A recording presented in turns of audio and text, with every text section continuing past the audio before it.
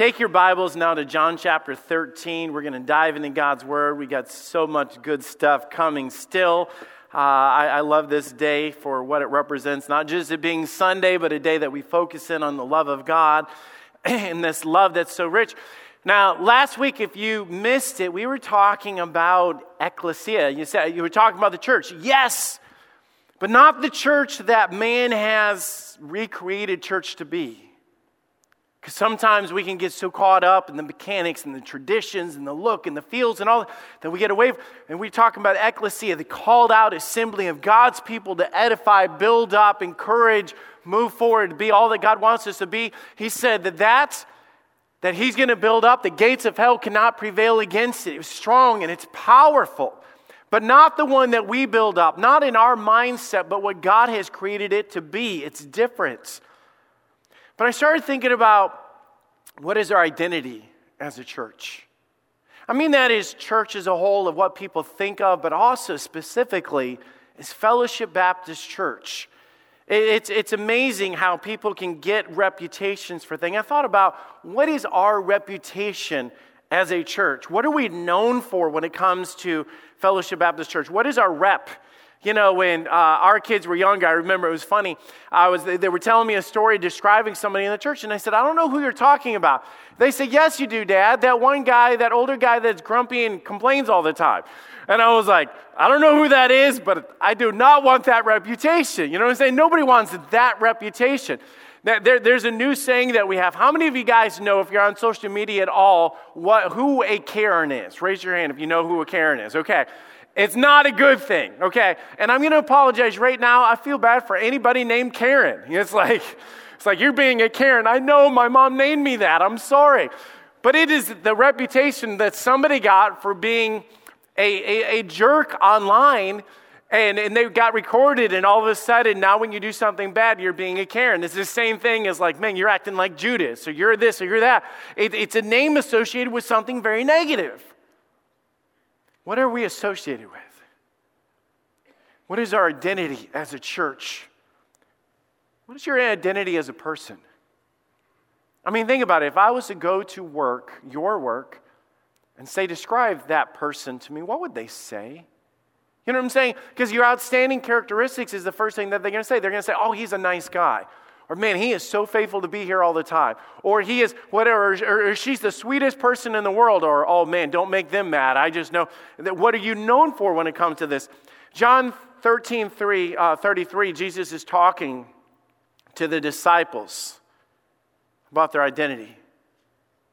He says in this verse, he says, little children, yet a little while I am with you. Ye shall seek me. As I said unto the Jews, whither I go, ye cannot come. So now I say unto you. I thought about this. I remember, Jen and I could testify to this, of when we first started leaving our kids at home alone without getting a babysitter. But, you know, we thought that they were older. And you guys know what I'm talking about? Remember that really weird? It's like you take really short dates. You don't go anywhere very far or whatever. You just like, can they handle this? Are they ready? You know, my kids were only 18, 20, and no, I'm kidding. They were... You know, when they're younger like that, you're thinking, man, they're right on the edge, and I don't know. And then you walk up to them and you say, okay, remember, you don't do this, and if this happens, then don't fight. Guys, please don't fight, and don't get into this, and don't argue about this or whatever. And then you go to leave, and then you come back and be like, one more thing, and then we're seriously leaving this time. I'd imagine Jesus is like with the disciples. He's headed to the cross. And he's like, these things, I go in a place that you don't understand, and the Jews don't understand this or whatever, but he said, I'm pouring my heart out to you guys, and I've got to say this. So important. A new commandment I give unto you, that you love one another as I have loved you. They also love one another. By this shall all men know that you're my disciples, if you have love one to another. Jesus is describing their identity. Now, we would describe our identity like this. I am a Christian.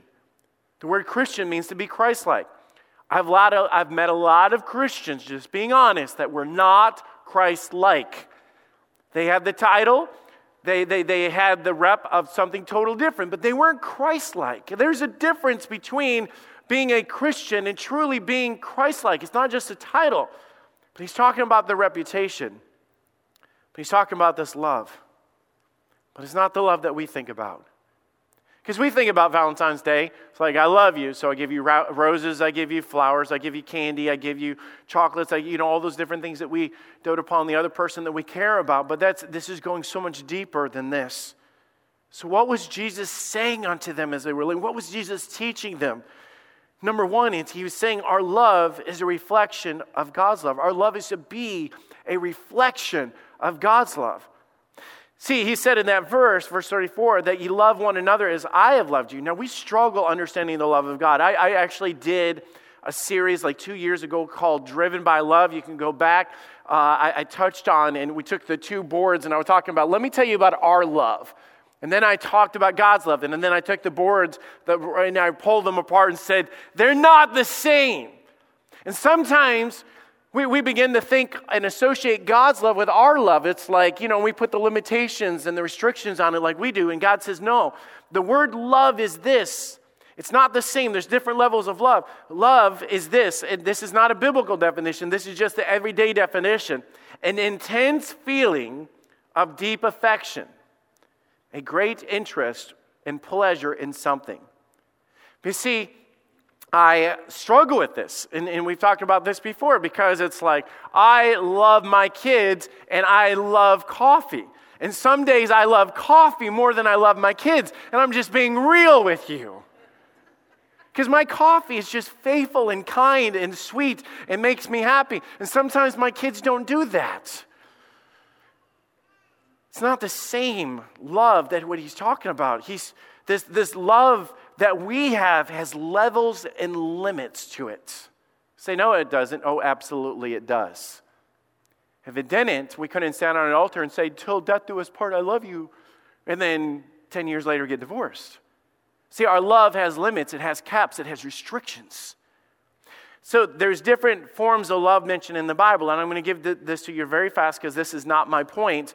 But there's their eros love. This is the Greek words, okay? So there's different levels. Now, we just use the word love for everything. I love God. I love ice cream, okay? So we throw those out all the time. But in the Bible, there's different Greek definitions that break it down. That eros love is a sexual love. It's a love of emotional involvement based on body chemistry. Then there's storge. This is a family love, a bonding love. This is how somebody can be pregnant and that mom is in love with that baby that she's never even met. Let me just say this, that mom would give her life for that baby that she's never met before. That's that love that he's talking about there. Then there's phileo love. This is where we get the name of Philadelphia. It's the city of brotherly love. That's what it's talking about in this passage. It's to be a friend. It's to have affection for things. And you can have friendship with your neighbor. To get home and be tired after a long day of work. And then you see them carrying in things to their house. And let me help you with that. What is that motivation? It's a brotherly love. I'm going to come alongside of you. I'm going to help you through this. There's one more in the Bible. This is not shocking to anybody. That's the word agape. It's a totally different kind of love. Look at verse 34. He said, a new commandment I give unto you, that you love one another as I have loved you. Agape, so also love one another. Agape, it's the agape love. What God is introducing is not our love. God was telling us to love each other with the love that comes from God. Which literally, if we're saying the love that God said that we should come out of us towards brothers and sisters in Christ and on Facebook and in the world that we live in, this love that we're talking about is divine. Now, let me put it like this. If this is a divine love, this is a love that you can go into the world and you can go into places and you can get on dating apps and you can be all over the place. But when you step into God's people, there should be like a shock factor of like, whoa, what is this? This is different. I'm not used to this. I'm not used to this. It's like being outside in the cold, and I use this illustration a lot. I love this visual of something that you're cold and you're freezing, and everywhere you go like that, but when you walk into the house, there's a change of atmosphere because the heat is on, and you've got a fireplace going, and you walk up to that fireplace, and you're saying, whoa, wait a minute. There's something powerful happening, and it comes and radiates out of that, and it changes the atmosphere. God's love should change the atmosphere of your attitude. God's love should change the attitude of a church, the attitude of a marriage, the attitude of our lives. It's powerful. You see, if we're defining God's love, it still has the basis of the basics of understanding of love, which is an intense feeling or deep affection. God has an intense feeling and affection towards us. That's why he pursued us. That's why he went to the cross. It's a great interest and pleasure in something. God takes that in us. But God's love is not based on feelings or emotions, but based on his character.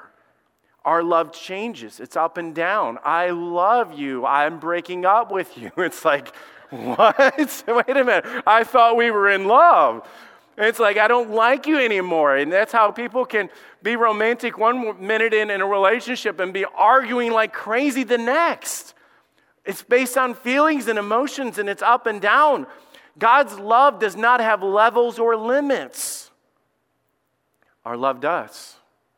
Say, my love doesn't. Oh, yes, it does. Let me prove it to you. How many of you have one of these? And if you have any social media on there, it's like you can go up to a brother in Christ. Dude, I'm so thankful I get to serve with you. Man, we're praying together in life group. We're having a great time. Man, we serve together on the Easter drama together. Man, you helped me move into my new house. Dude, you were there for me. I love you. Do you see who he voted for? Is he an idiot? And all of a sudden, that whole love is like, I'm not going over their house. I'm not going over their party. He's an idiot. I can't stand him. What happened? Our love has limits. God's love is unstoppable. 1 John 4:8, he that loveth not knoweth not God. If you don't have this kind of love, you don't know God. He that loveth not knoweth not God, because God is love. God is agape. It's not something he feels. It's not just something he expresses. It's not just something that we read about. It's who he is.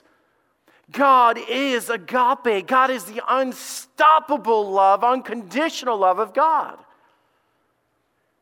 How do you explain that? Well, the Bible actually explains it. And let's just take kind of a side road here and just break down what love is. And I'm just going to give you a sample of this, because if I went all the way through this, we'd be here all day. 1 Corinthians 13:34. I'm just going to take two words out of here and demonstrate this. Charity, it's another word for love, and I'll go into another time about the difference between charity and love. It's really cool, the dynamics there, but it's another way of saying love suffers long. Another way to say it, we understand suffers long. Man, do we have to do this for X amount of time? I have to endure this ride or whatever. It suffers long. But another way to say it is love is patient. We read that in other parts of the Bible. Love is patient. What a weird way to describe love. Let's just be honest. Because today is Valentine's Day. It's the day of love. And what do you do on Valentine's Day? You buy them stuff. Man, I went to Walmart to buy Jenny a card for Valentine's. That is such a racket. I am telling you guys. You can go to every card on the thing, one for your kids, one for your dog. I mean, all these different cards, and they're just normal cards. You get to the ones that are for husbands to buy for their wives, no joke. They're all wrapped in plastic, and they all have these different things because they're charging like $8.99 for a card. She's going to read it and throw it in the trash. $9 right there. That is a Chipotle burrito down the trash. And I'm thinking, why do they do that? Why do we get suckered into that like that? Because of the fact is that they know us guys will be in the doghouse if we don't come home with a car, so they can raise the price up to whatever they want, and because we have to pay it. It is sabotage. It's blackmail. And I'm not saying, okay, babe, I buy you cards because I love you. And when I do the homemade cards, that's just because it means more, okay? God doesn't describe the love of God as just something you get. Because he could have said, for love is giving. And guys, love is a product because generosity is part of the love of God. Generosity should be part of the love of you, especially your spouse, to give and take care of them. Should be part of it. But it says suffers long. You see, suffers long, at the root of love, the very first thing that he says is the power or ability to endure that which irritates you or bothers you longer than you could normally do. Listen to this. It means that you give them a chance because you know that we all struggle. It means you don't write them off. You don't click on friend. You don't ignore. You don't treat them bad. Because all have sinned and come short of the glory of God. And I'm not even saying they're sinning because they're different than you. But I'm saying that we get irritated so easy with people. Love has to care more about them as a person than you care about the words that they said that offended you. Because you get to those words and you go, no, that irritates me, but I'm going to still keep going with my friendship because my love for them, my drive for them doesn't have limits. Because as Christians, when God saw us as his people, he saw the value in you, not just the sin or the problem that you had. So he kept pursuing. He kept going. The world is lost in sin. The world will keep doing things that bother you. You cannot write people off. You say, I don't. Well, your face does. Your comments do. Your body language does. Let me say, if love suffers long, does not mean that we ignore sin. Have any of you have ever, as parents or whatever, grandparents too, been woke up by having somebody like tug on your bed or whatever, and then you hear the words, I threw up. Do you know what I'm talking about? Mommy, I just threw up. That's interpreted, Mom, I just puked all over the place. I know it's Valentine's Day, and you're going to say, what did he talk about? Anyways, it relates, I promise. But your kid gets up, and you don't get out of bed, and you stare at them and say, you know what, I told you not to eat that candy before you went to bed, and I knew it'd give you a sour stomach, and you did this to yourself. You're saying, I don't do that, because love sees beyond the sin or the problem. It doesn't ignore sin, because I promise you, with all that throw up in your house, you're not going to ignore it. But you're going to love your kid through it. So what do? You get up and you pick up that kid, you know what I'm saying? And you bring them in and you set them down in the tub and you begin to clean it up and you begin to deal with this. You're not ignoring the sin because it's not helping the person to ignore the sin, but you love them more than you love the sinner.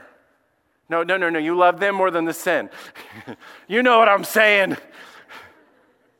You deal with the mess. But you don't stop loving the kid. You see, God came to deal with us as people, but he didn't ignore our sin. God said love is patient for a reason. You see through the problem and you see the value of the person. We need to see the world around us and what they're doing wrong, but we need to not let our anger outdo our compassion, because when it does, we lose our influence. If God did this, if God would have gotten so angry with us because of how we were acting, he would have threw the cross down and walked away. But the Bible says, but God commended his love toward us in that while we were yet sinners, Christ died for us. He didn't stop loving us or helping us. The Bible says in that next verse, or a couple of verses down in 1 Corinthians 13:8, at the end of the description of what love is, it says that love never fails. So think of Jesus carrying the cross. Think of that visual of what it was as he was carrying the cross to Calvary, and as he's going to Calvary and he's being spit on and lied and abused, and his beard pulled and everything else that was going on there. And he never said, I'm done. That's enough. You know what? I love you guys, but man, I have limits. You just made me mad. I'm irritated. I'm done. I'm not doing this anymore. You know what it was? His love for us kept pushing through. His love never stopped. His love never gave up. It never walked out on us. It pursued to the end because he cared about us. He loved us. You see, patience sets up the next part because it says charity suffereth long and is kind. It's kind. Love is patient. Love is kind. We're talking about when Jesus said, they'll know you're my disciples when you have love one for another. That doesn't mean when we get together and we high five and shake hands. That's not, people aren't going to come in here and go, whoa, I've never seen such love before. It's not going to be like that. It's a matter that they get around us, and all of a sudden, we see that we can be different in different aspects of our life, and we can disagree on things, but we still care about each other, regardless of the fact that we don't agree with each other. And it's not just a matter of putting up with them. Love is kind. Love, being kind, follows love, is patient. It helps people in the middle of their mess. By the way, you want to know what that looks like? Look at the cross of Calvary. Love helps and is kind. The word kind means to show oneself useful. That's what kindness means. It means to show oneself useful. Jesus even said it like this: love your enemies and do good to them.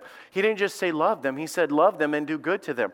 Man, you say, that's ludicrous. In this world it is, but that's why we're talking about a divine love and not our love. Because our love doesn't do that.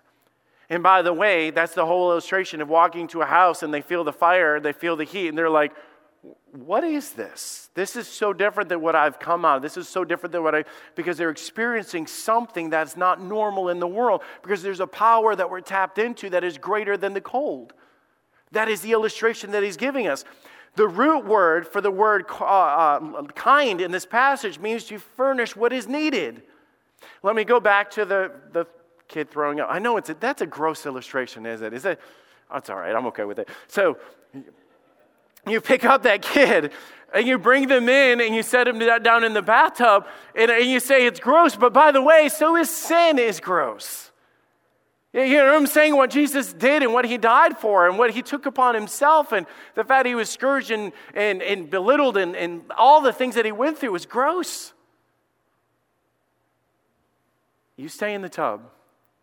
Dad or mom is going to go clean it up.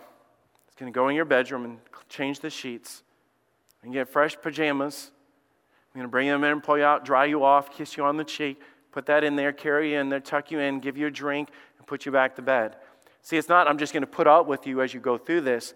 I'm going to help you through whatever you're going through, and I'm going to be kind and loving through it. And the result of it is like, why are you doing this? And even if they don't deserve it, remember there's grace and there's the mercy of God that he gave us. And we love him because he first loved us. Watch what starts happening when we start showing the true love of God to other people. This is what he's talking about. This is deep affection and care that you have for that child. Jesus had deep affection and care for us. He met our needs in the middle of our mess. 1 John 4:9 is also the writing of John. And it says, and this was manifested or demonstrated the love of God towards us. And how? Because God sent his only begotten Son into the world that we might live through him. That's what he did. In John 15:13, he says, greater love hath no man than this, that a man lays down his life for his friends. You see, what we're talking about, the love that we're trying to spell out and explain in this is far different than anything that happens in the world. And by the way, what we're talking about is the love that should be experienced in God's family. Verse 34 again, a new commandment I give unto you, that you love one another as I have loved you. This love that he's saying, God said, I'm going to set the standard. It's more than high fives and how are you and sharing cookies and life group. Man, no, this is talking about being part of each other's mess and part of each other's lives to carry them and love on them in a way that they're not getting anywhere else. Our love is to be a reflection of God's love. Number 2, God's love should be the DNA of the church. The very makeup, the very DNA of who we are. It should be natural in the church. Look at verse 33. We read it, but I didn't point this out. Look, notice the opening statement that he said. He's talking to them and he says, little children. Now, that almost sounds like he's belittling them. You know what I'm saying? It's almost like he's like talking down to them or something like that. He's not talking down to them. He's not trying to treat them like they don't matter or they're insignificant or whatever. It was a term of a relationship. It was a term of endearment. He was talking to them about being born again and born into the family of God. In 1 John 3:1, he says, behold, what manner of love the Father bestowed upon us, that we should be called the children of God. God didn't just save us to be his servants. He saved us to be his children. It's a family. It's a connection of what he's saying. What he's talking about is you need to act like you're my kids. You need to act like that you have the DNA and the very makeup of the Spirit of God living inside of you. A new commandment that I give thee, that you love one another as I have loved you. We're born of God. We carry His DNA. We carry the love of God. You think about this. Galatians 5:22 says, but the fruit of the Spirit. Now, the fruit of the Spirit, the word Spirit, is God.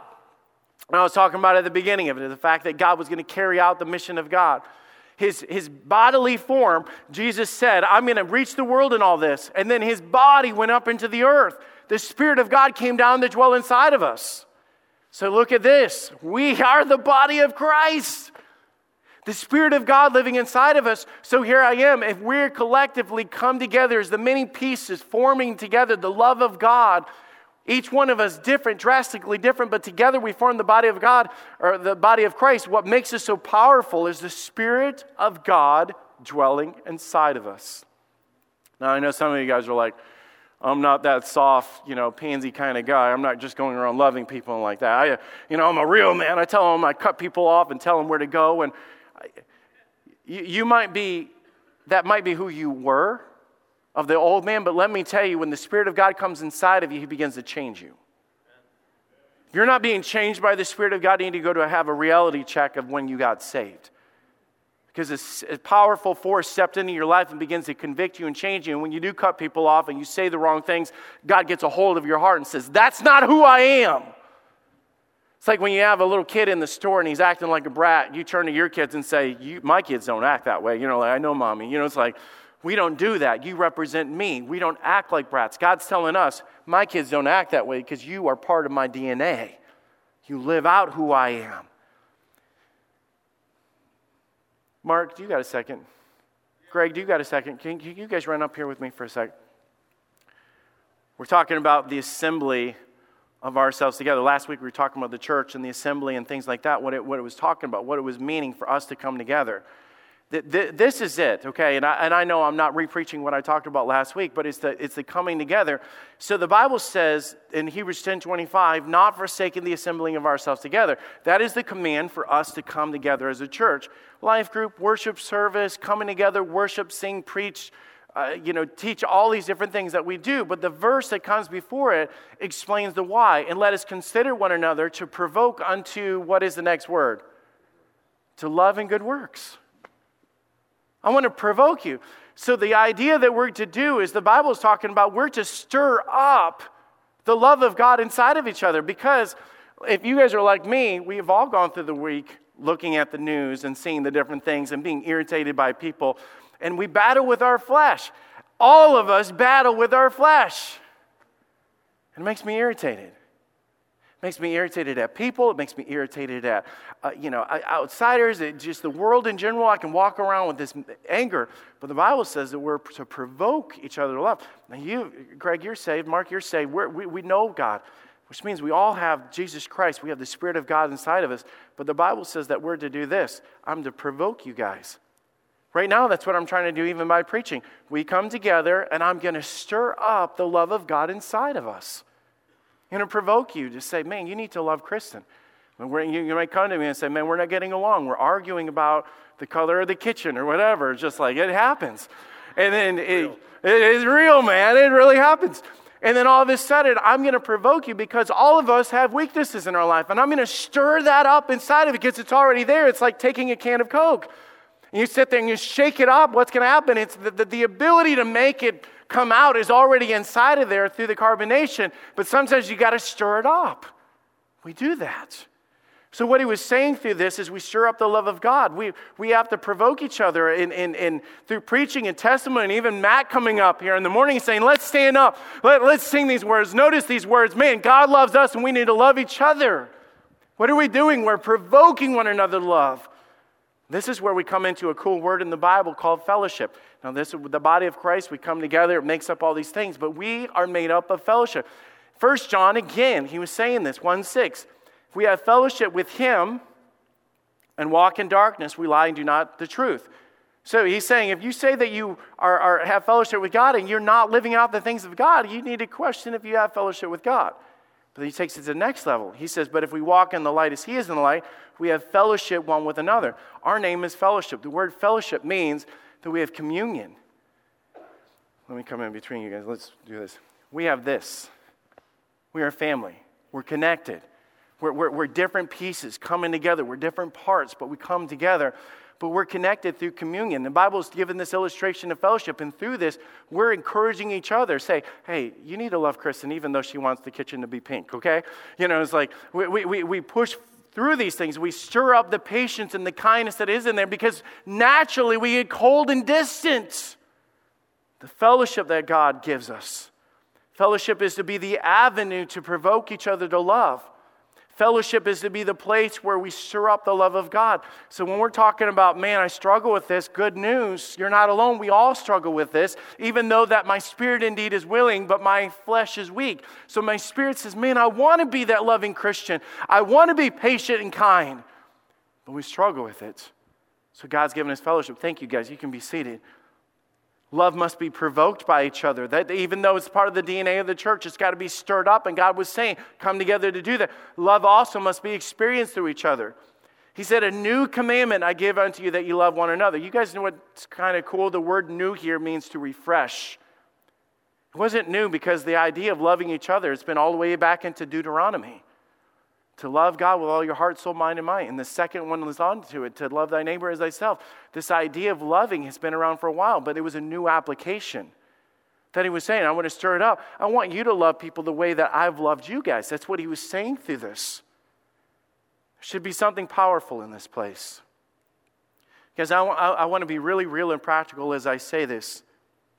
The love of God should be very evident in any church. It should be really evident anywhere the Spirit of God is. Which literally means if people walk through those doors or the doors on the side, they should walk into something that is different than anything else in the world. Like walking from the cold into the heat. There should be. And by the way, if there's not, something spiritually is wrong. Because the Spirit of God stirs us up to love each other, to be patient. You can have my seat. How are you? The kindness of God coming out of us to make friendships, to make connections, to pull people in. This is so difficult right now. You know why? Social distancing, staying away, don't shake hands, don't do this. I know it's difficult. But the spirit of fellowship should be real in here. Do you know why? Because you think about it, if the love that they're experiencing in me is the Spirit of God, this place should be the closest place to heaven on earth. And if it's not, because I'm so bent out of shape about what somebody said and I'm not even coming to church or crossing to the other side of the church because I'm irritated what they said, that's why it's common language and I don't apologize for this. I will tell you that I love you because I truly love you. And I'll come in here and people tell me that they love you. I grew up not hearing those words like that all the time, especially in church. Hey man, I love you. All right, dude, you just made me uncomfortable. Something I tell my wife. I don't tell dudes at church, okay? But I'm telling you, there's something about the authentic love that we experience through each other. It makes us stronger. Galatians 5:22, but the fruit of the Spirit, this is what it looks like, is love, and it's joy, and it's peace, and it's long-suffering, and there's gentleness in the church, and there's goodness in the church, and there's faith, and there's meekness. I might be here for 50 years, but I'm not a big shot.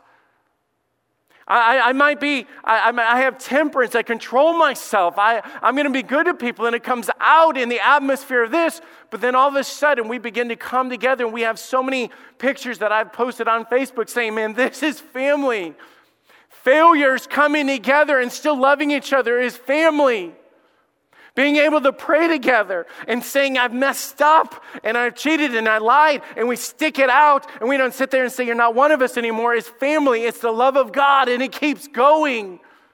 It's people that carry each other through, because I know you messed up and I know you're not perfect, but neither am I. And one day it will be me, but I love you. I love you as my brother. My love doesn't quit. It doesn't give up. It doesn't turn its back on you.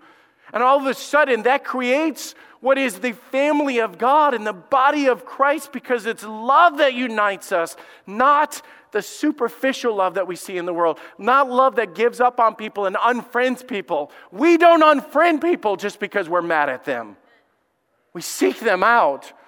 Man, I think we're on a different page and it bothers me, but I'm telling you, what Satan wants to do is that fellowship, is he wants to push us apart, because pushed apart is not the unity of God. If you want division in a church, you will not find the love of God in the church. And if you don't find the love of God in the church, don't look for the power of God in that church. It's dead. Get out of it fast. Because there's nothing that's going to transform lives. And we're talking about the world that is dying and going to hell because it's filled with that kind of love that gives up and walks out on people. It should never be evident in the church.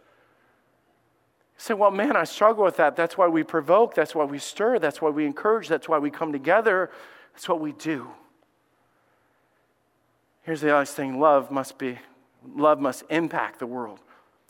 You see, it's stirred up in us and it comes out of us, but then there needs to be an overflow because the very essence of the John 3:16, for God so loved the world. Why didn't he just say God loved the world? Think about it. Have we said John 3:16 so many times that we've lost the power of it? God so loved the world that he gave his only begotten Son.